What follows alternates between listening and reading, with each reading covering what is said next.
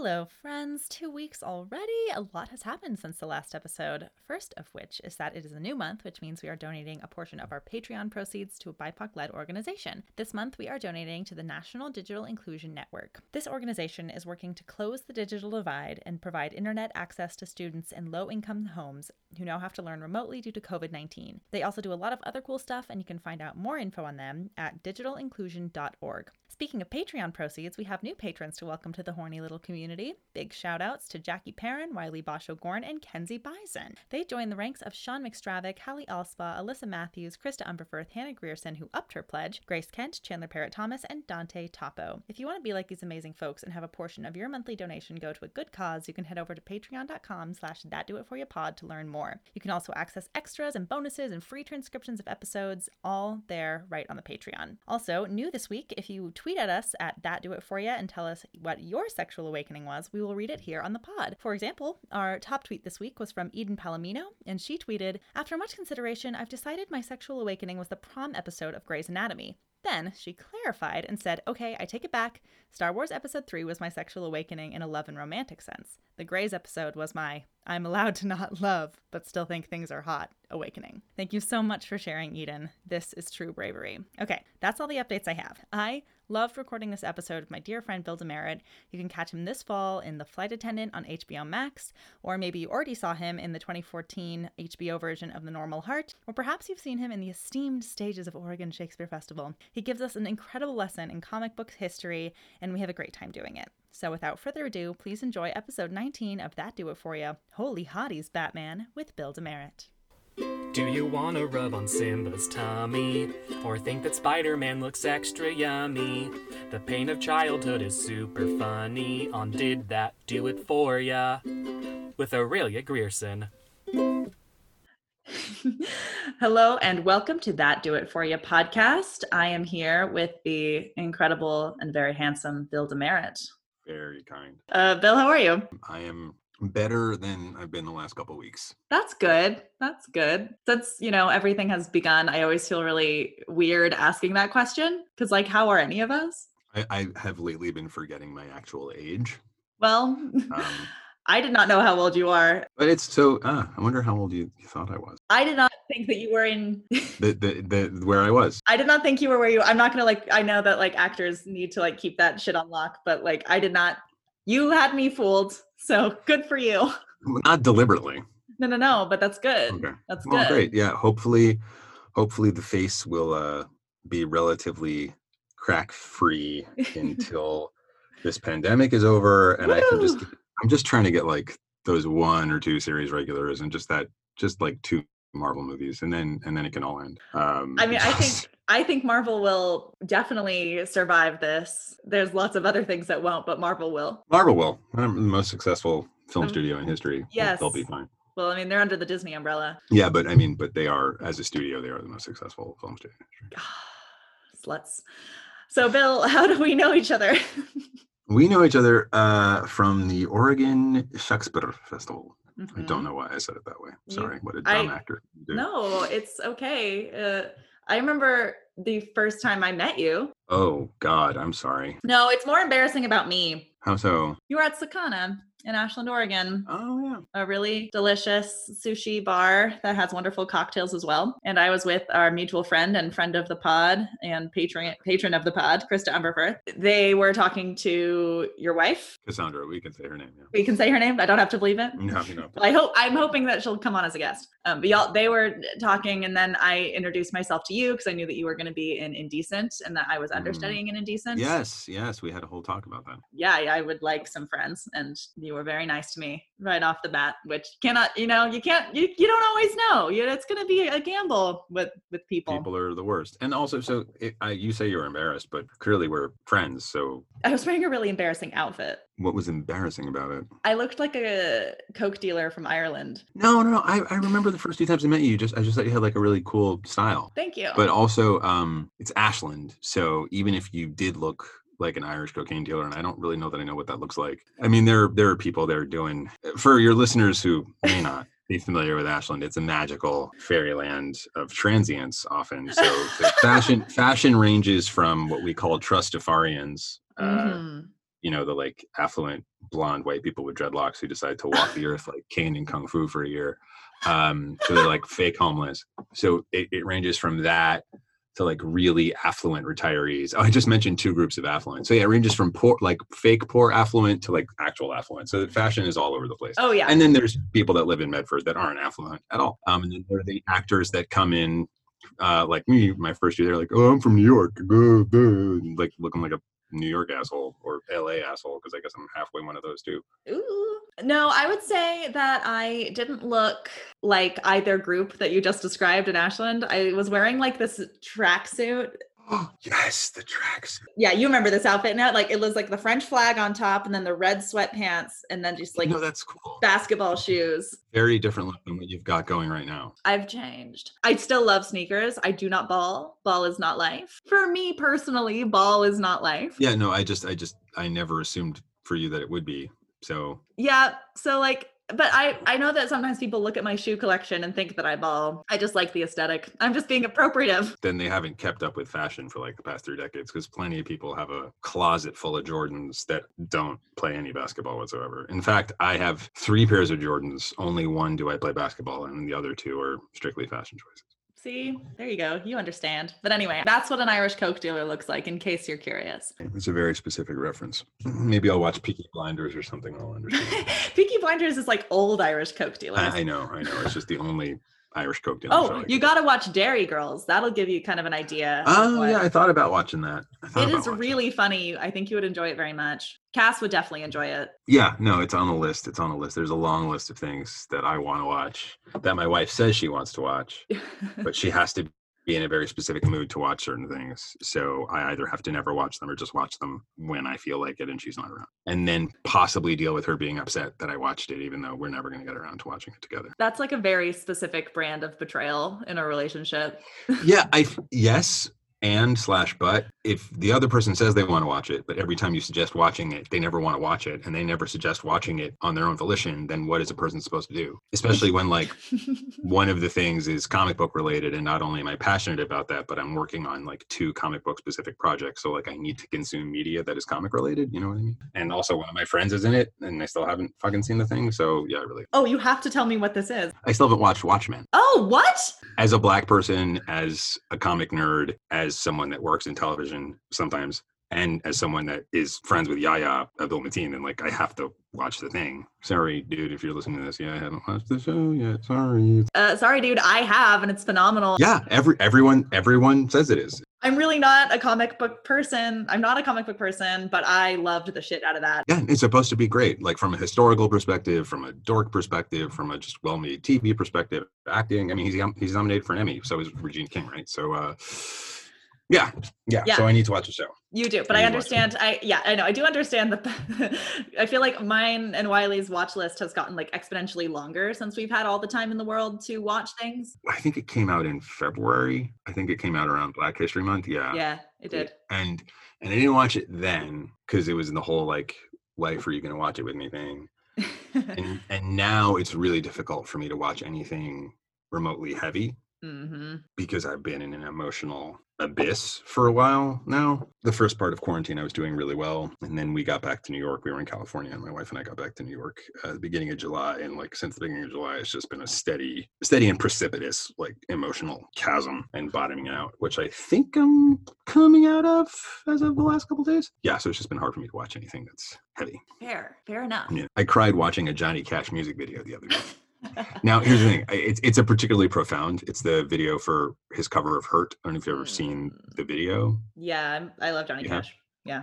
Right. So the video is basically a visual retrospective of his life. And he made it when he was, I think he died pretty soon after the song came out. And I'm a huge Johnny Cash fan. I haven't watched it in a long time. So seeing that retrospective of a great, troubled, and complex man at the end of his life, revisiting his entire life over an incredibly moving and profound and difficult song, and then just with everything that we're all, but me specifically, dealing with, I was just like, okay, I'm crying watching a Johnny Cash video right now. Yeah, I think that it's really not abnormal to be brought to tears by Johnny Cash. No, I'm not saying it's abnormal, but I don't think I ever had been. Oh. Yeah, there's just been, I think, one day a week at least where I'm just crying for either a reason that I wouldn't usually cry about, or just for, I don't know. I'm just crying, just crying right now.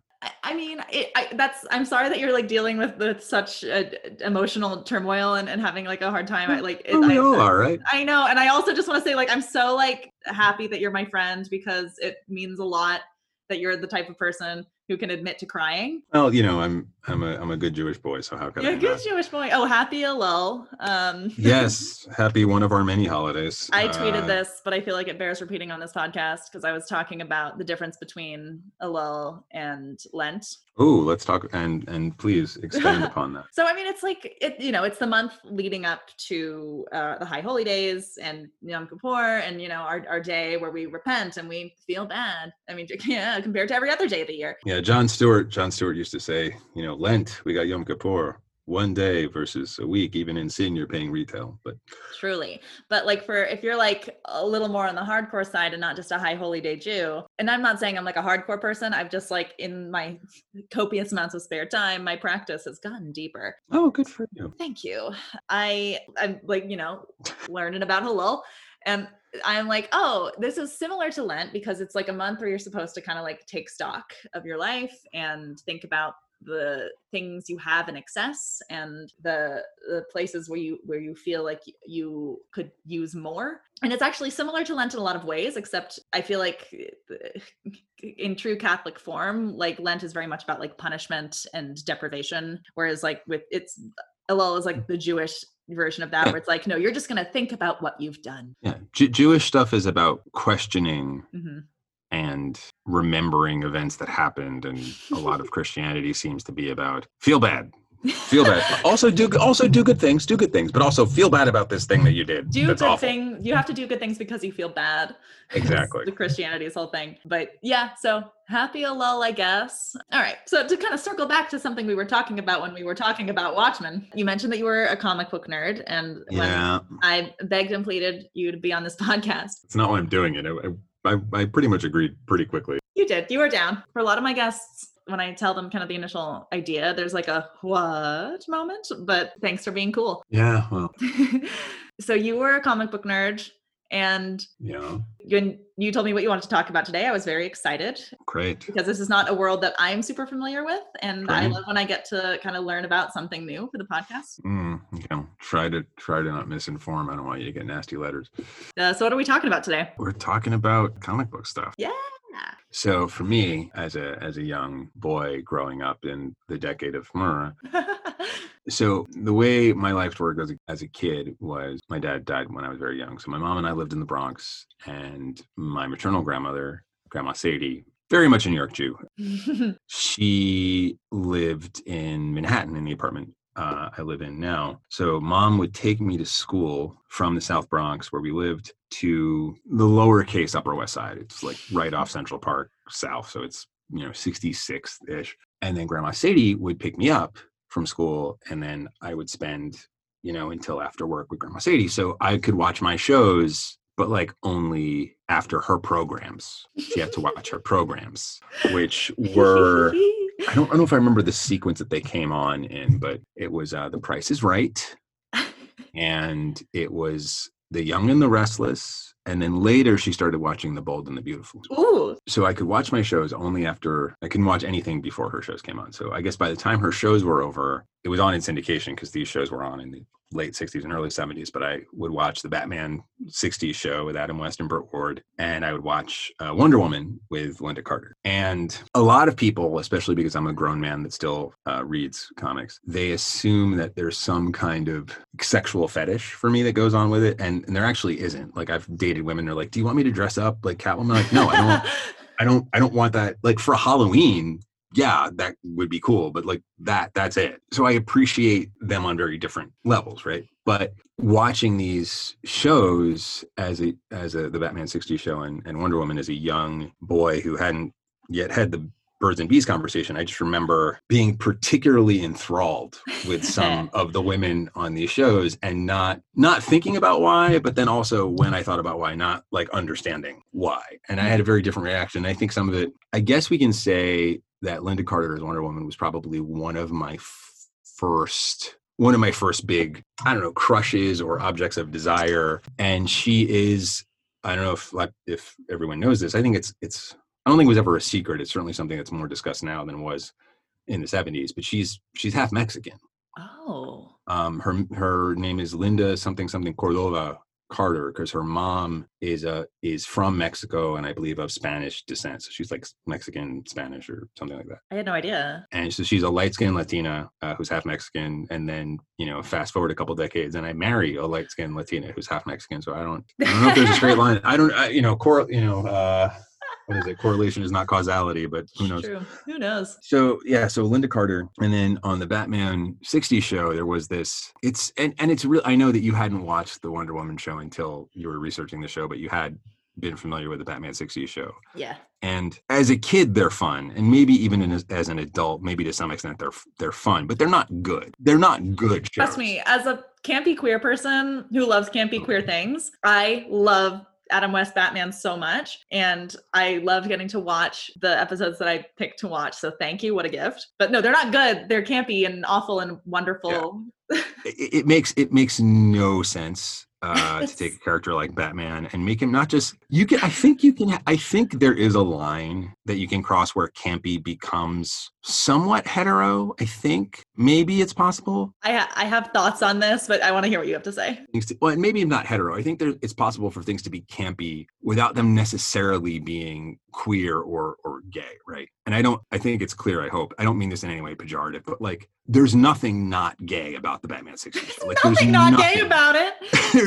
there's nothing not gay. Okay. And I say as a queer person with queer parents who's like knows maybe a handful of people who are like strictly straight. There's nothing straight about Adam West Batman. Nothing. There's no, and even as a boy who didn't, when you're like 4 or 5 years old, and I'm not queer, so I'm not trying to like wade into waters that aren't my purview, but I think a lot of people when they're 4 or 5, you don't have a sexual identity necessarily. So if you're gay, you don't even know what gay is maybe. And certainly as a hetero boy, I had no idea what the fuck gay was, right? And we're all there's sexualized on a spectrum, and we all have bisexual tendencies, even though some people don't admit it and all that other shit. But I just remember watching and being like, this is a weird Batman and Robin relationship. Like this doesn't seem like professional. There's nothing.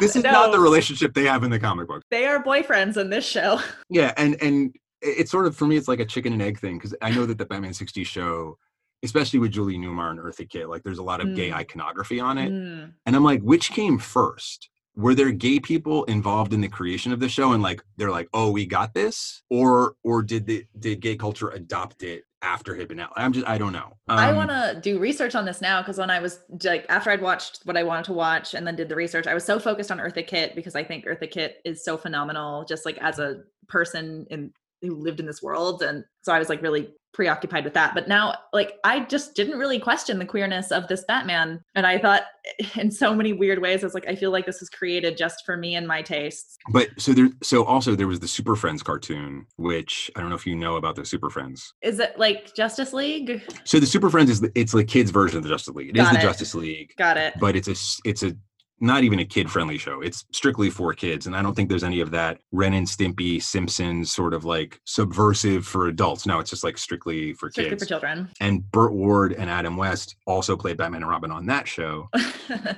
then I was thinking about the other cartoons I watched at the time, like Thundercats and He-Man, Masters of the Universe. Also gay. Yes, and this is what I'm saying. So many of the cartoons, especially like the superhero type cartoons, Super Friends, He-Man, Thundercats. Super gay. Super and gay. Again, I don't mean this in any kind of pejorative sense. No, not at all. I don't take it as such. I mean, Panthro, who was the one, it's funny how there's like the gay, not even connotations, the gay overtones, and then the racism that was rife and the sexism that was rife in all this programming that was par for the course in the 80s and 90s is amazing. And even at the time, I was like, something's up with this. But in the late 70s and early 80s, I don't know how it happened, and I loved it. Urban Black culture, not like there's some monolith of Black culture, but just for sake of conversation, urban Black culture really adopted Kung Fu and like Bruce Lee, right? So you had a lot of brothers when I was young, like wearing almost gis and they just wear like that little Bruce Lee top or the shoes, with like whatever outfit they had. And Panthro, so Thundercats was probably mid 80s, maybe. Panthro was clear, and you'd have these cartoons where they weren't even human, No. like Thundercats, for example, where Yeah. they were, cat people, but there was clearly one that was black.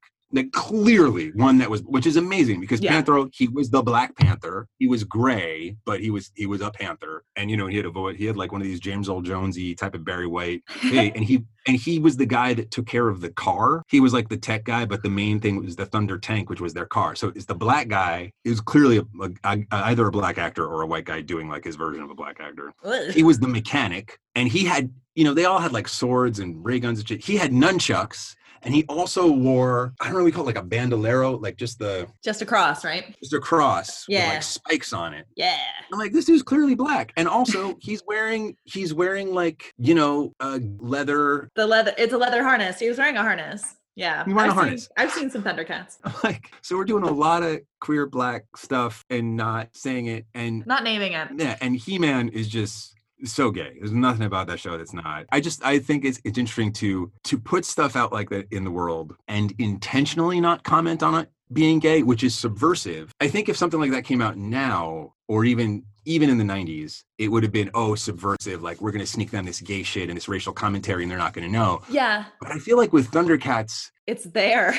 I don't know if there's any thought behind the gayness of the Batman 60 show or He-Man or Super Friends, or whatever. I keep always forgetting one of the shows we're talking about. But so I wish I could go back in time to that writer's room, if there were even writer's rooms back then. And were there queer people on staff that were like, we're going to sneak in some shit they're not going to know? Or was there something, right? Because marginalized groups, be it Black people or LGBTQ people, there's a way that society and media make them palatable by neutering them. Yeah. Right. Of their power or their sexuality. Yeah. Right. So like the gayness that you had in all those shows, Batman, He-Man, yeah, right, Super Friends, it was all like a very neutered, safe gayness, which we could like laugh at or with and feel safe and comforted and intrigued, but it was really safe. And the same thing with like the Black representation on the show. It was always safe, quote and unquote neutered. safe. So I'm wondering if there's something in, a not out Hollywood,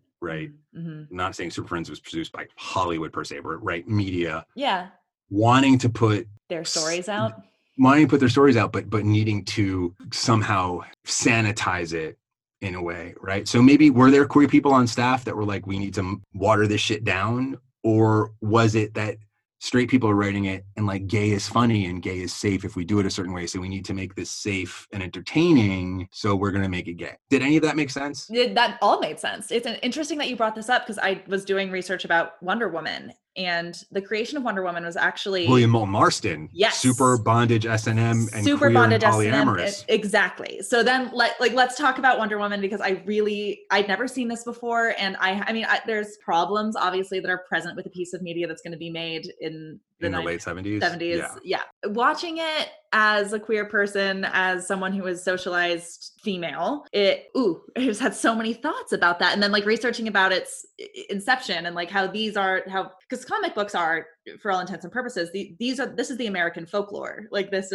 are our stories that we tell about ourselves. And it's modern mythology. We've replaced it is modern the mythology. pantheon and exactly the Greek pantheon with that. And I think it's so interesting that DC seems to have, and this is just my opinion as someone who is not versed in the comic books. I feel like you're about to say some truth, but go for it. DC is better at women. Oh. When I think women from comic books, I think Wonder Woman and I think Catwoman off the top of my head immediately. And it's like, I just felt like both watching Eartha Kitt and Linda Carter play these women that are both subversive in really interesting ways. And like Eartha Kitt being a Black woman, being the first Black woman to play that role. Yeah. First Black woman to play that role in what is still a very segregated society, like just coming off of civil rights. Eartha Kitt is in what is now a mixed television show that's very gay and campy, and she's a gay icon. And so just as a quick thing, there were the Batman show was on for 3 years. Mm-hmm. There were 3 different Catwomen. Mm-hmm.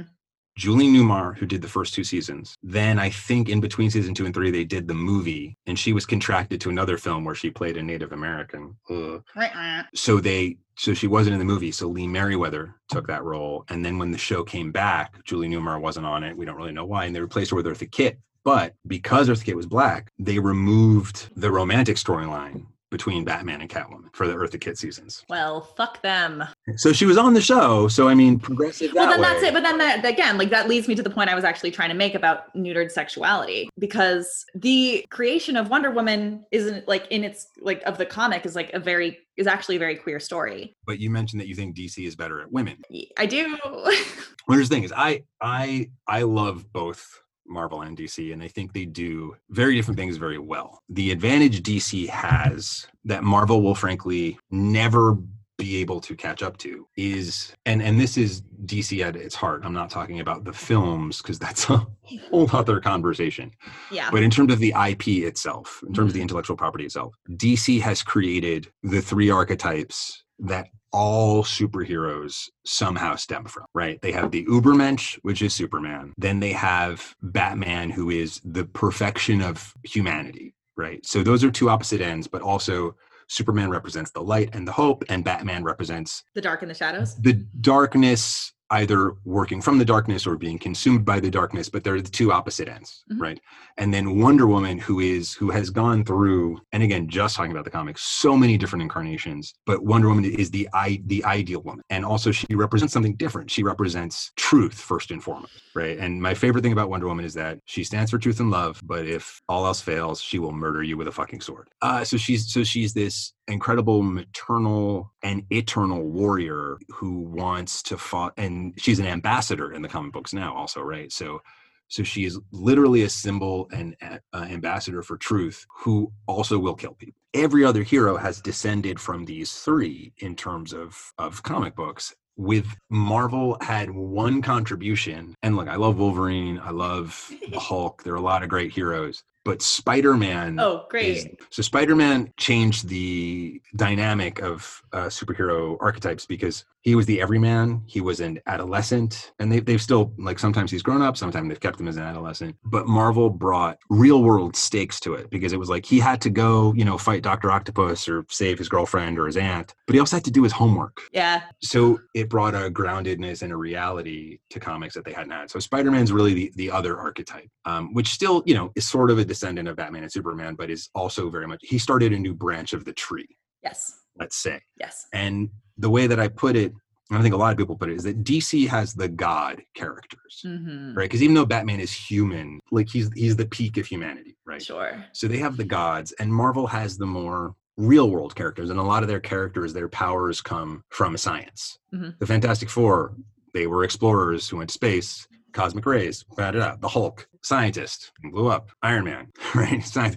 Peter Parker's, it's all these science-based heroes, because it was the 60s when their stuff started coming out, which was a scientific age. It was space exploration and also a time of cultural upheaval with the civil rights movement. So we have characters like the X-Men who were inspired, and there's some debate as to whether or not the story is apocryphal, but Stan Lee likes to say that Stan Lee liked to say when he was with us that he based or took inspiration from Magneto and Professor Xavier for Martin Luther King and Malcolm X. Oh. Right. Yeah. He likes to say that. I don't know if that's true, but that's what he says. But, with the X-Men, they were disenfranchised people who had to fight for the very people that were oppressing them. And then most of the DC heroes came out in the 40s and late 30s during, the height of World War II and immediately following it. So you had these characters that had to be larger than life to stand for larger than life concepts like freedom and saving the entire fucking world. Yes. I will want to talk about this also, what you just brought up, because immediately Wonder Woman, the first shot of the first episode is the Nazis. And there's a lot of Heil Hitler in the first episode, which I was not prepared for today. Something that was like so jarring about watching this first episode was like, we go to this island of these women who run around in negligees. Yeah, they're not really warrior outfits back on that. No. And like, we're going to talk about Paradise Island when we circle back to the queerness of Wonder Woman. But just for now, I want to focus on the propagandic elements of both Batman and Wonder Woman. Okay. Because it just like felt so like, when her mom gives her the American flag kind of outfit. Yeah. Very gorgeous. She looks great. So, but it has like the American flag at the bottom. And like, it was so like heavy handed because her mom is like, your outfit represents democracy and how you're going to fight for democracy. And like America kind of tells a story about their involvement in World War II that isn't very like actually in line with what happened there. I mean, it's easy to blame social media for a lot of things. I don't know on the pie chart where the percentage of responsibility falls. And I don't know, are we in the height of the social media age? Like, is there a time coming in the next decade where, not that it's less prevalent, but like where our relationship with it changes because it's so toxic? Oh, please, will I be freed? Will I ever be freed from my curse? We are in the matrix, and I don't mean it in the way the red pill right winger nut jobs say it. But yeah, come at me. I said it. Ha. So that is say, because social media is so toxic the way it is, nuance as a concept has been destroyed. Sure. No one living human, or no human who has existed in the real world, right? Not talking about mythical characters like Superman. No one is all good or all bad. No. With the possible exception of Donald Trump. But in general. Yes. Right? Yes. So no country, because a country is made up of people, right? Countries are not sentient being. So no country has a history which is entirely good or entirely bad. Right. Look, as a Black Jew, I'm going to go on the record, for all it's worth, America is, as a comedian I used to respect a lot, Dennis Miller once said years ago, we're still the greatest country in the world. It's just kind of like being the valedictorian of summer school, Now, I mean that more earnestly in a pre-Trump presidency, because I think that his presidency has both diminished our standing on the world stage in a profound way that it's going to take many years to repair, if it can be repaired, because the trust has been broken, but also has set us back in terms of policy, in terms of social justice, in terms of civil rights, in terms of environmental issues. But pre-Trump, sure, the narrative of why America was involved in World War II is very different than the reality, right? If it were not for Pearl Harbor, we would not have been involved in World War II, most likely. And certainly prior to Pearl Harbor, we were literally turning away boatloads of Jews. So we are directly responsible as a nation for the murder of however many people were on those boats. That said, their motivations aside, there was clearly a right and wrong in that war. So when Wonder Woman was created in a very, I think, maybe necessarily jingoistic time where, William Moulton Marston is a rare exception in that he was not a Jew, because Batman, Superman, and Stan Lee's creations, who came later, Stan Lieber is his given name. Comic books were mostly created by marginalized young Jewish kids who had nothing else that they could do. So they came up and the big joke is that Superman is the ultimate Jewish hero because he fled the homeland, he changed his name, and Clark Kent, like only a Jew would come up with that. I think when Wonder Woman was created in 1941 or 43, it's one of those. She was created at a time when we were trying to mobilize all the support we could. And I think draping her in the American flag and saying that it stood for democracy, it did then. Yeah. And yeah, sure, still segregation and all those things that were fucking atrocious that were happening in this country, it still stood for democracy. Maybe not for everyone, but certainly in World War II, it did. And then that was the big problem that a lot of soldiers had, is that they were like, I was in England and they treated me great. And I come home and I'm treated like shit. Yeah. And everything you said, like, that's context that is really important to provide. And again, to circle back to like, these are our American folktales. These are the stories that we tell about ourselves. And like, that makes total sense. I was just so like, today in 2020, I was like, oh, wow, that's a moment of them being like, this is a symbol of democracy and this is what it is. And I think right now, like, I have such a hard time. Like if I see an American flag on someone's truck. So I was listening to one of my super, New York liberally podcasts like Pod Save America, or maybe it was Missing America. And they were talking to this guy who is a member of British government, or was a member of British government. He's a Black guy. And they were talking about the influence of right-wing politics in England. And he said that the right in England has adopted the Union Jack, the British flag, as their symbol. Fascinating. And that the rest of the political establishment has allowed this to happen, so that if you fly the Union Jack, if you fly the national flag of the UK, if you fly that, you are automatically lumped in with right-wing nationalists, ethnocentrists, racists. And it's like, how did they let that happen? And that is happening here. It should be okay to be patriotic. You can be patriotic and not be jingoistic. You can be patriotic and not be a nationalist. Right? You should take pride in the country in which you live. But yeah, there's now, maybe that's happening here. There's really a certain type of person, speaking in very broad generalizations, who has a bumper sticker of a certain size on their vehicle with the American flag. And certainly in New York City, you don't see a lot of people, that have well, no one has a lawn, right? But they don't have American flags like in their window or Yeah. whatever the fuck. Yeah. So yeah, we shouldn't allow the flag of this country to be co-opted by any one particular group. But when one particular group is so entrenched in power as they currently are, Yeah. and the reputation that they are, I don't know if you want to say exposing or building for this country, yeah, it might be hard to separate the flag from that. It's so interesting what you said about the Union Jack, and this is purely tangential, is that because I lived in Ireland for 2 years and they hate the Union Jack over there. Because they were an occupied fucking country. Exactly. For them, it's always like, you can't like wear anything with that on it. Like they hate it there. Just my context for living in Europe is that the Union Jack is bad. And of course, like Irish people are funny about it, but like they're funny about everything. Well, because humor comes from pain, and Ireland has experienced a lot of fucking pain as a country. I've been kind of thinking a lot about how culture and trauma are so linked, and how when people say like, oh, like there is no white culture, what that means. I was just thinking about it just because I'm thinking like so much about like, you know, the culture that we share in Judaism is like very much like, remember that we suffered. Culture has to do with shared experience. Yeah. Right. That Yeah. primarily culture has to do with shared experience, either by geography or society, or perhaps art. And when I talk about the Black experience, I just did it and didn't even mean to, or Black culture. Yeah, it's not a monolith. It's not a monolith. I think it is both a misnomer and both true. Yeah. Because my Black experience is vastly different from any other Black experience, but also vastly different from Black experiences of people who are darker than me because I'm mixed, right? Or people that are lighter than me who are mixed, or people that grew up not in New York City, which for all its faults is the fucking liberal elite capital of the world, right?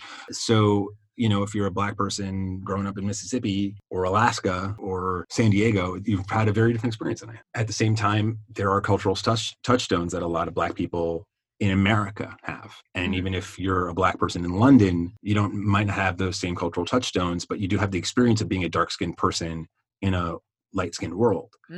But from my understanding and my experience as someone that is mixed, white doesn't have that. Irish has that. Scottish has that. Pick your country. Like there's an Italian experience. There's a Irish experience. There's an Estonian experience, but there's not a white culture because there is no umbrella that you could put them all under. And that's the advantage of being in charge. Well, yeah, especially because whiteness was constructed. Well, all race is constructed. And everyone gains admission to the club because for a long time, the Irish weren't white. The Irish weren't white. For a long the Jews time, weren't white. The Italians weren't white. The Jews weren't white. Yeah. So whiteness is an ever-changing beast that depends on like which group Depends who the new bad guy is. And the new bad guy has been a different form of brown person for a long time. Yeah. We got onto a heavy topic and I know that you're already like having a hard time. So I didn't mean to like. No.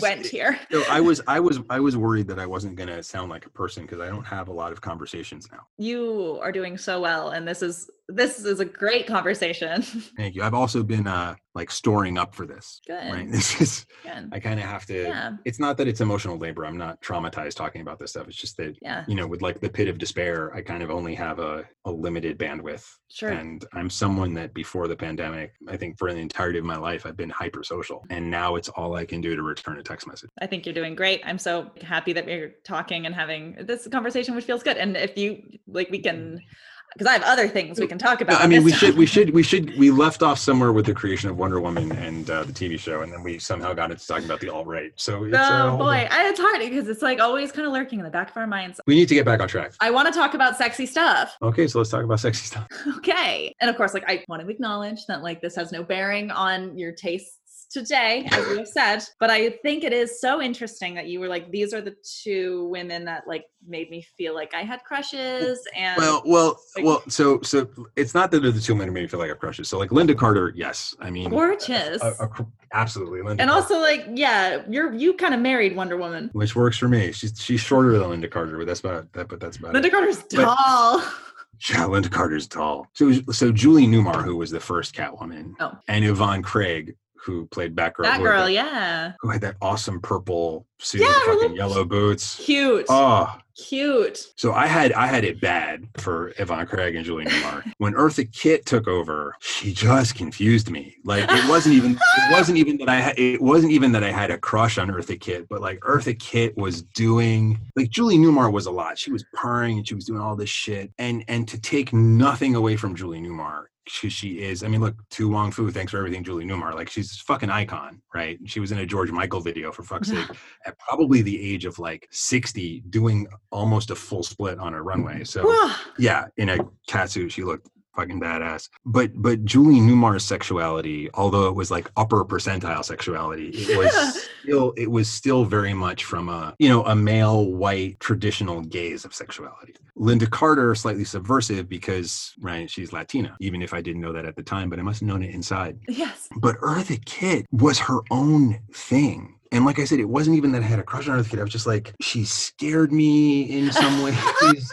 I didn't understand what she was doing. It didn't seem, even within that campy world of the Batman 60 show, she seemed to be doing something else from the other actors, because Eartha Kitt is her own fucking thing. Eartha Kitt lives in this Nina Simone area of like Black icons where what they did does not go in a fucking box like at all. It's just, the way she spoke, and like, because with Julie Newmar, she put on a voice. She didn't talk like that, but like, that's Eartha Kitt's voice. That is just how Eartha Kitt speaks. That's just how she fucking talks. It's incredible. Yeah, so it's not that I had a crush on Eartha Kitt, but I was like, you were confounded by Eartha Kitt. I was confounded by her. I was like, I don't understand what's happening. You are not the first man to be confounded by Eartha Kitt. No, probably. Yeah, probably. So with that in mind. Julie, yeah, so I can't say that Eartha Kitt was a crush, but Julie Newmar and Yvonne Craig and Lynda Carter certainly were. And then I remember Brooke Shields, who, right, you mentioned her. Yeah, I remember her as being the Jordache girl, but I think it was Levi's. So good job on advertisers putting that in my brain. I had a huge crush on her. And I remember in kindergarten or first grade or second grade, I got teased by my classmates for having a crush on Brooke Shields, which now when I think about it, why? Is so dumb. Like, just Brooke Shields is hot. She's like notoriously hot. And sure, like Brooke Shields was probably underage at the time, but I mean, I was like 6. You were also underage at the time. I was way underage, but Brooke Shields was world recognized as being beautiful. Why were your classmates making fun of you? Because kids are assholes. Kids are such dicks. And also I was picked on my whole life. Comic book nerd. And now it's cool. And now it's cool. Now you're part of the zeitgeist. The fucking nerds today, they don't know what it's like to be a real nerd. To talk though, I mean, even though Eartha Kitt kind of does her own thing, I think the type of woman that was portrayed in these shows. Oh, it was very idealized. I mean, very idealized. Curves and, they always, and again, it goes back to the queer aesthetic and the, Wonder Woman, and we have to talk about this at some point. Wonder Woman comes from a BDSM origin. Yes. Yeah. Yes. And Batman, especially with Catwoman, he's always being dominated and tied up. Yes. And teased. Like, yes. Teased in terms of like picked on, and teased in terms of sexually picked on also, and then that's kind of made more funny by the fact that it never looked like Batman really wanted to fuck any of those. No, he's content with his little twink boyfriend. Because it's just two twinks, really. Like they're both twinks in the relationship. No, it's just, I mean, what we're actually seeing there, which I think is really, I am so curious now. I'm going to do like a little research project about like the queerness of the creation of that show and like if there were queer people involved, because what is actually represented there is there's this thing where in a lot of queer male relationships with this like kind of older man and a younger guy. Yeah. And that is like just so prevalent in this relationship between Batman and Robin. It's like, okay, well, Batman's like the old rich guy with like the cute, with like his young ward. boyfriend. Yeah. There was also, right. So a lot of these creators of comics, Bob Kane and Bill Finger, who created Batman, Jerry Siegel and Joe Shuster, who created Superman, Stan Lieber, who created most of the great Marvel heroes, or is credited at least with creating most of the great Marvel heroes. Most of them were closeted, and I don't mean closeted sexually, I mean closeted secret Jews. They were not out about their Jewishness. Yeah. I don't know if any of them were queer or associated with the queer community or had a cousin or whatever. But certainly there was a thing going on, whether it was Batman and Robin, whether it was the Green Hornet and Kato, whether it was Captain America and Bucky. There was a thing of characters created around the World War II era where a lot of them had a best bud who was younger, who was their sidekick, who was often their ward. Now, some of that was them trying to market to kids and putting a younger character in there to appeal to kids. But a lot of it was like, well, why are you living with this old dude? You're living with this older guy?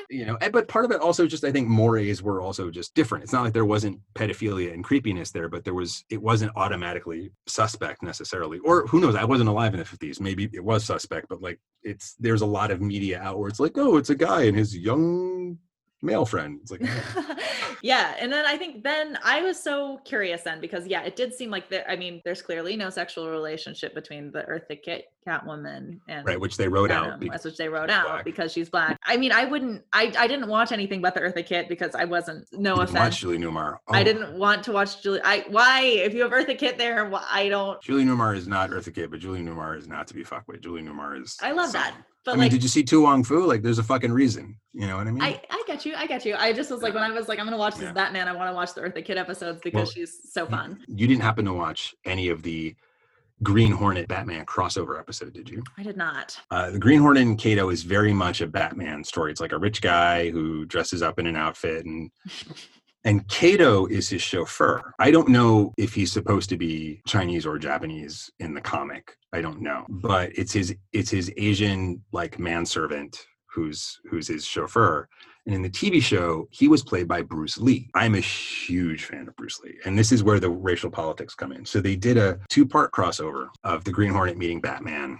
And they were going to have the Green Hornet and Batman fight. And it was going to be a standstill. Because it's the classic hero trope of, we don't know that we're both good guys, so we're going to fight. And then we'll resolve our differences in the end and go get the bad guy. So we're going to have this big fight scene. And the Green Hornet and Batman were going to fight to a standstill. And Robin and Kato were going to fight, but Robin was going to win. And the story goes, Bruce Lee got the script and saw that he was scheduled to lose. And he told the TV guys, he's like, I'm not going to do that. That's not going to happen. And they're like, well, that's what's going to happen, Bruce. And he goes, so then Bruce Lee started, we'll call it a rumor, that he was really going to fight during the filming and that he was not going to pull his punches and he was going to take Burt Ward out. And Burt Ward, who played Robin, he lost his mind. He was terrified, as I think any reasonable person would be if you heard that Bruce Lee was going to beat you up. Yeah. So the TV company, they folded, and because Bruce Lee was spreading this rumor around, they're like, Bruce, please don't kill Burt Ward. We'll have it be a draw. And Bruce Lee was, because his whole thing was like, no one is going to believe. No. Because Bruce Lee wasn't Bruce Lee, but he was a known quantity. He's like, no one is going to believe that this kid is going to, like, no one's going to believe that. No. So they rewrote the script so that it would be a draw between the two of them. And that appeased, and Bruce still wasn't happy about it, but it appeased him enough. But I love that story that he started a rumor, and who knows, maybe he didn't start a rumor. He might very well have fucking done it. I don't know. But yeah, so anyway, I just wanted to tell that story. That's a great story. No, that's anecdotal, and that's going to stay in. But to circle back to the women, yes, Wonder Woman hit like first wave and second wave. Okay, I don't know what you mean by second wave. Oh, feminism. Oh man. Okay, so I started reading the book about the creation of Wonder Woman by Jill Lepore, I think is her name. So I think we need to expand on this because we've intimated and referenced the origin a lot. So basically, Wonder Woman was created in the early 40s by a man named William Moulton Marston. Well, he's credited with creating her, but it is thought, Jill Lepore posits in her book, with a lot of documentation and anecdotes to support it, that the women of William Moulton Marston's life were not just the inspiration for Wonder Woman, but they wrote it. Which I think he's gone on record for saying, but that they also aided in the creation of the character. But William Moulton Marston was married to a woman named Elizabeth. Thank you, Elizabeth Marston. But they had sort of like their ward, right? There was a younger woman of age, but just younger than William and his wife, who was actually the niece of Margaret Sanger, the founder of Planned Parenthood. Yep. That they often lived with, for example, like she would stay with them for long, like years, and then go off and then come back. They had a long-term polyamorous relationship. They all raised children together. William had kids with both of them, of the women. And women raised both of the kids. They just raised the whole brood. Yeah. But William Moulton Marston had a lot of theories about, I used to remember this a lot more specifically, but he very openly believed that women were the more powerful of the two binary sexes, were the thought to be two binary sexes, right? Because people weren't talking about trans openly then, right? So out of the two sexes, that women were the strongest, and that society would be better if women were in the forefront of society. And he also had this theory about, I don't think he called it bondage per se, I don't remember what he called it, but he believed that a man's true strength could only be found in the strength to submit to a woman. Mm-hmm. So like through bondage, a man could become stronger by admitting his vulnerability and submitting to a woman, which is like, someone to be writing openly about that shit in 1943 is mind-blowing. That And is. he put all this into the creation of Wonder Woman because, and this is nothing that has stayed consistent, but her bracelets, the bracelets that she bing, bing, bing, they're actually called the bracelets of submission in the comic book. That's what they're called. Oh. In the true origin of Wonder Woman is one of those characters in comics who has changed a lot. I think now the Wonder Woman comics are some of the better comics out there, and I think they're doing great things with the character consistently, finally. But they're called the bracelets of submission because she is so powerful that she has to keep the bracelets on to restrain her own strength. That they had gotten away from that for a long time, but basically in the comics now she's a demigod, and she would be too powerful unless she wore those bracelets. So and her ultimate weapon, right, is this lasso of truth, where anyone who is caught in the lasso will be compelled to tell truth. And I think they did an amazing thing in the Wonder Woman movie that Patty Jenkins so wonderfully directed a few years ago, is that when Chris Pine, he's one of the white Chris's, but damn, he's good. He's one of the best ones. He's one of the best white Chris's ever. They did this thing where when Wonder Woman had him bound in the lasso, not only was he compelled to tell the truth, but it hurt him. It burned him. I don't remember that, but he was like, why is it so hot?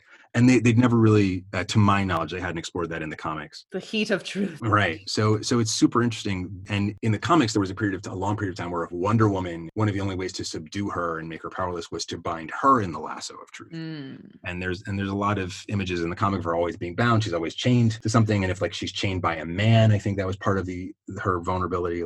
If a man could subdue her. So there's a lot of bondage that's inherent in Wonder Woman. And you were trying to bring up another topic, but I thought we needed to expand on that so people knew what we were talking about. That is, it all bleeds in. And the point I was trying to make is that I think the comic book, the launch of the comic book of Wonder Woman is happening simultaneously with the creation of Planned Parenthood and the first wave. Feminism. Right. And then Wonder Woman fell out of favor. And then the 70s, and Gloria Steinem, yeah, who created Ms. Magazine. And for the first issue of it, she put her on the cover of the magazine and said that this is a feminist icon and we need to bring her back. And she helped usher in the third phase of Wonder Woman being or the second phase of Wonder Woman being. I would say, yeah. Yeah, we're in a big third phase right now. So yeah, and I want to talk about what I just saw. I can only speak on my own personal feelings as a femme person watching this, is that I feel like even though the writing had to kind of appeal to a more we're talking about the Linda Carter Wonder Woman. Yeah, we're talking about Linda Carter. We're talking about Linda Carter. We're not talking about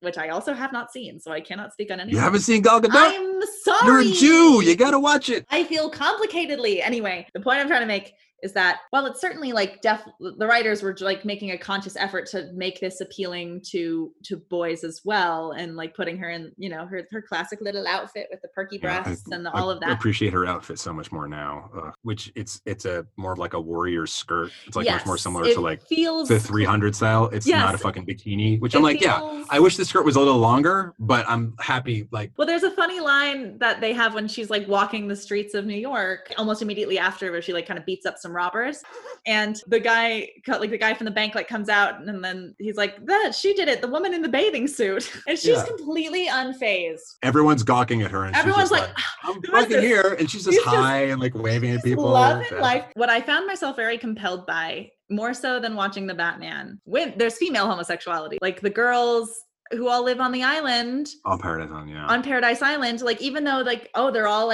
dressed up in their little outfits and everything, very much for the male gaze, there's something inherently sapphic about Paradise Island. Well, yeah, it's an island of immortal women where no men are allowed. And they're all tall.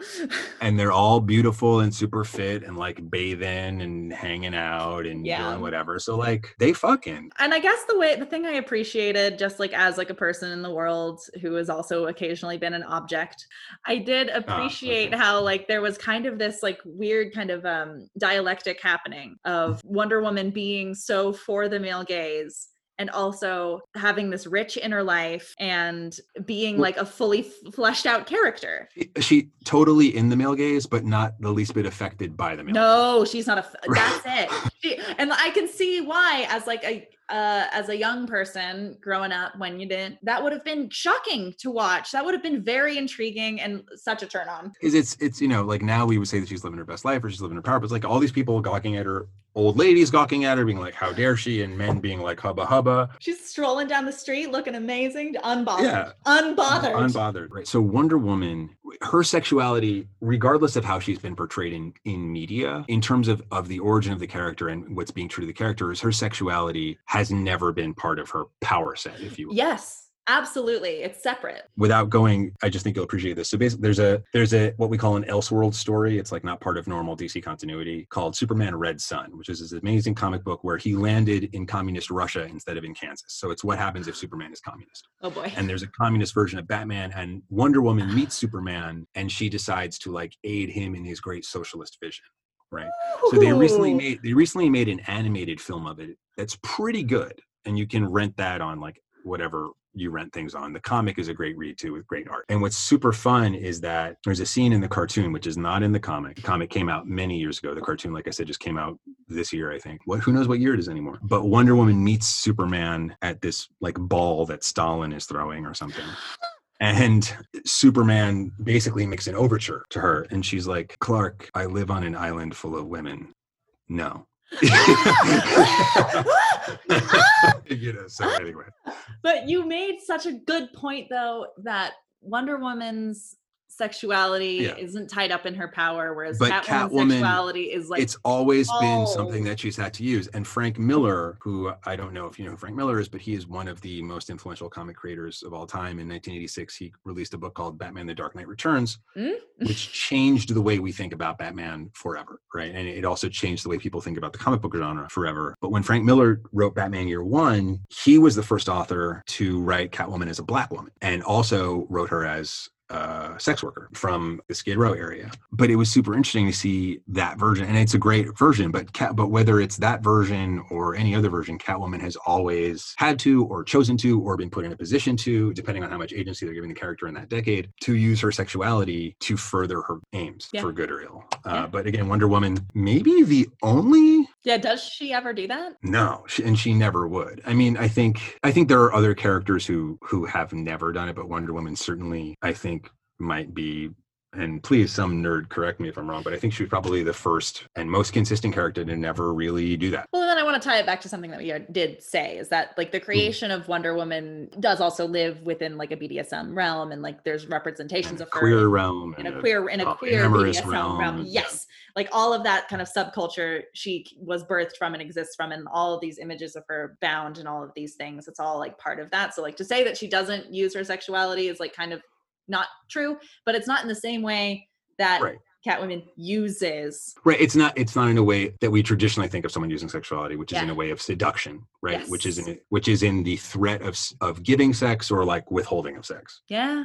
Right. Yeah. Because Wonder Woman is a holistic hero. Like her female identity is very much part of who she is. And she refers to everyone as sister and part of a great sisterhood. And but then, the freedom, I think, of being then a villain is that you get to behave badly, and you get to have rougher edges. What would we think if there was a female superhero who used her sexuality the way Catwoman does, right? Because Catwoman's like an anti-hero. Like she's a good guy now, but she wants to steal shit. And you can't help but root for her. I mean, that's just like a weird thing about Catwoman. But would we accept a female hero, like in a black and white sense in a binary sense of hero and villain, who was so forward with her sexuality all the time? Could we have like a seductress who's a hero? Like, would that be allowed? I would love to let that question hang in the air. Great. That's how we wrap up. I have two quick questions for you. You said earlier in your life that you hadn't received the talk yet. Did you ever receive the talk? Oh, yeah, I absolutely did. Well, I don't think I've ever told the story to a wide audience. My mom, Sue, was an amazing, amazing woman. I really hit the fucking jackpot with moms. I miss her every day. But so my dad died when I was 8. So I was, certainly for a boy, like the first 8 or 9 years are the maternal years, and then you enter the paternal years, right? In terms of like who's the favorite parent and the stuff you need to learn from them. So my dad died right when I was on the cusp of that, which I still have a lot of conflicted feelings about, not blaming him, but like, feeling bad that I didn't take more advantage of having a dad when I did. But I was a mama's boy, and who then became a lifelong mama's boy. I was probably in, how old is junior high? Like 12 through 14. Great. So that's when my mom had versions of the talk with me. And I certainly remember when I was little and I would get like the random erections that boys get. Yes. When you're little, like you just be not doing anything remotely. You just sitting on the couch and all of a sudden it's like, bing. And I remember at one point asking my mom what was happening, and she's like, it's practicing for later, which is, I think, is a great, like, that's what's happening. It's practicing. It's just keeping the muscle fresh. So, in however many years you're ready to use it. For me, it was a long. Podcasting is an oral medium, so you cannot see that my jaw just fell to the floor. Why did your jaw fall to the floor when I said my mom said there was practicing? I've never heard it described like that before. Great, right? And I really like that.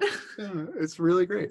So I was in junior high when my mom had the talk with me. And also my mom, weed was very much illegal at the time. And my mom was like, look, there are things in this life that you're going to want to try. And I want to make sure that you are informed and you are safe. So this is what weed is about, and this is what sex is about. So if you want weed, and I don't think she called it weed, she probably called it grass or marijuana because she's a child of the 60s. She was like, you let me know and I will get it for you. So we make sure that it's not the good shit. My mom wasn't going to say the good shit, but so it's not laced with anything, right? Because also I grew up in the South Bronx in the 80s, right? With women, she was like, she bought me a Playboy so I could see what an idealized naked woman looked like, but what a naked woman looks like. And she could be like, this is this thing and this is this thing. Yeah, she's there to explain that for you. Yeah. That's so healthy. So I brought the Playboy to school. I remember being in the gym room, in the gym's locker room, the other boys being like, your mom got this for you.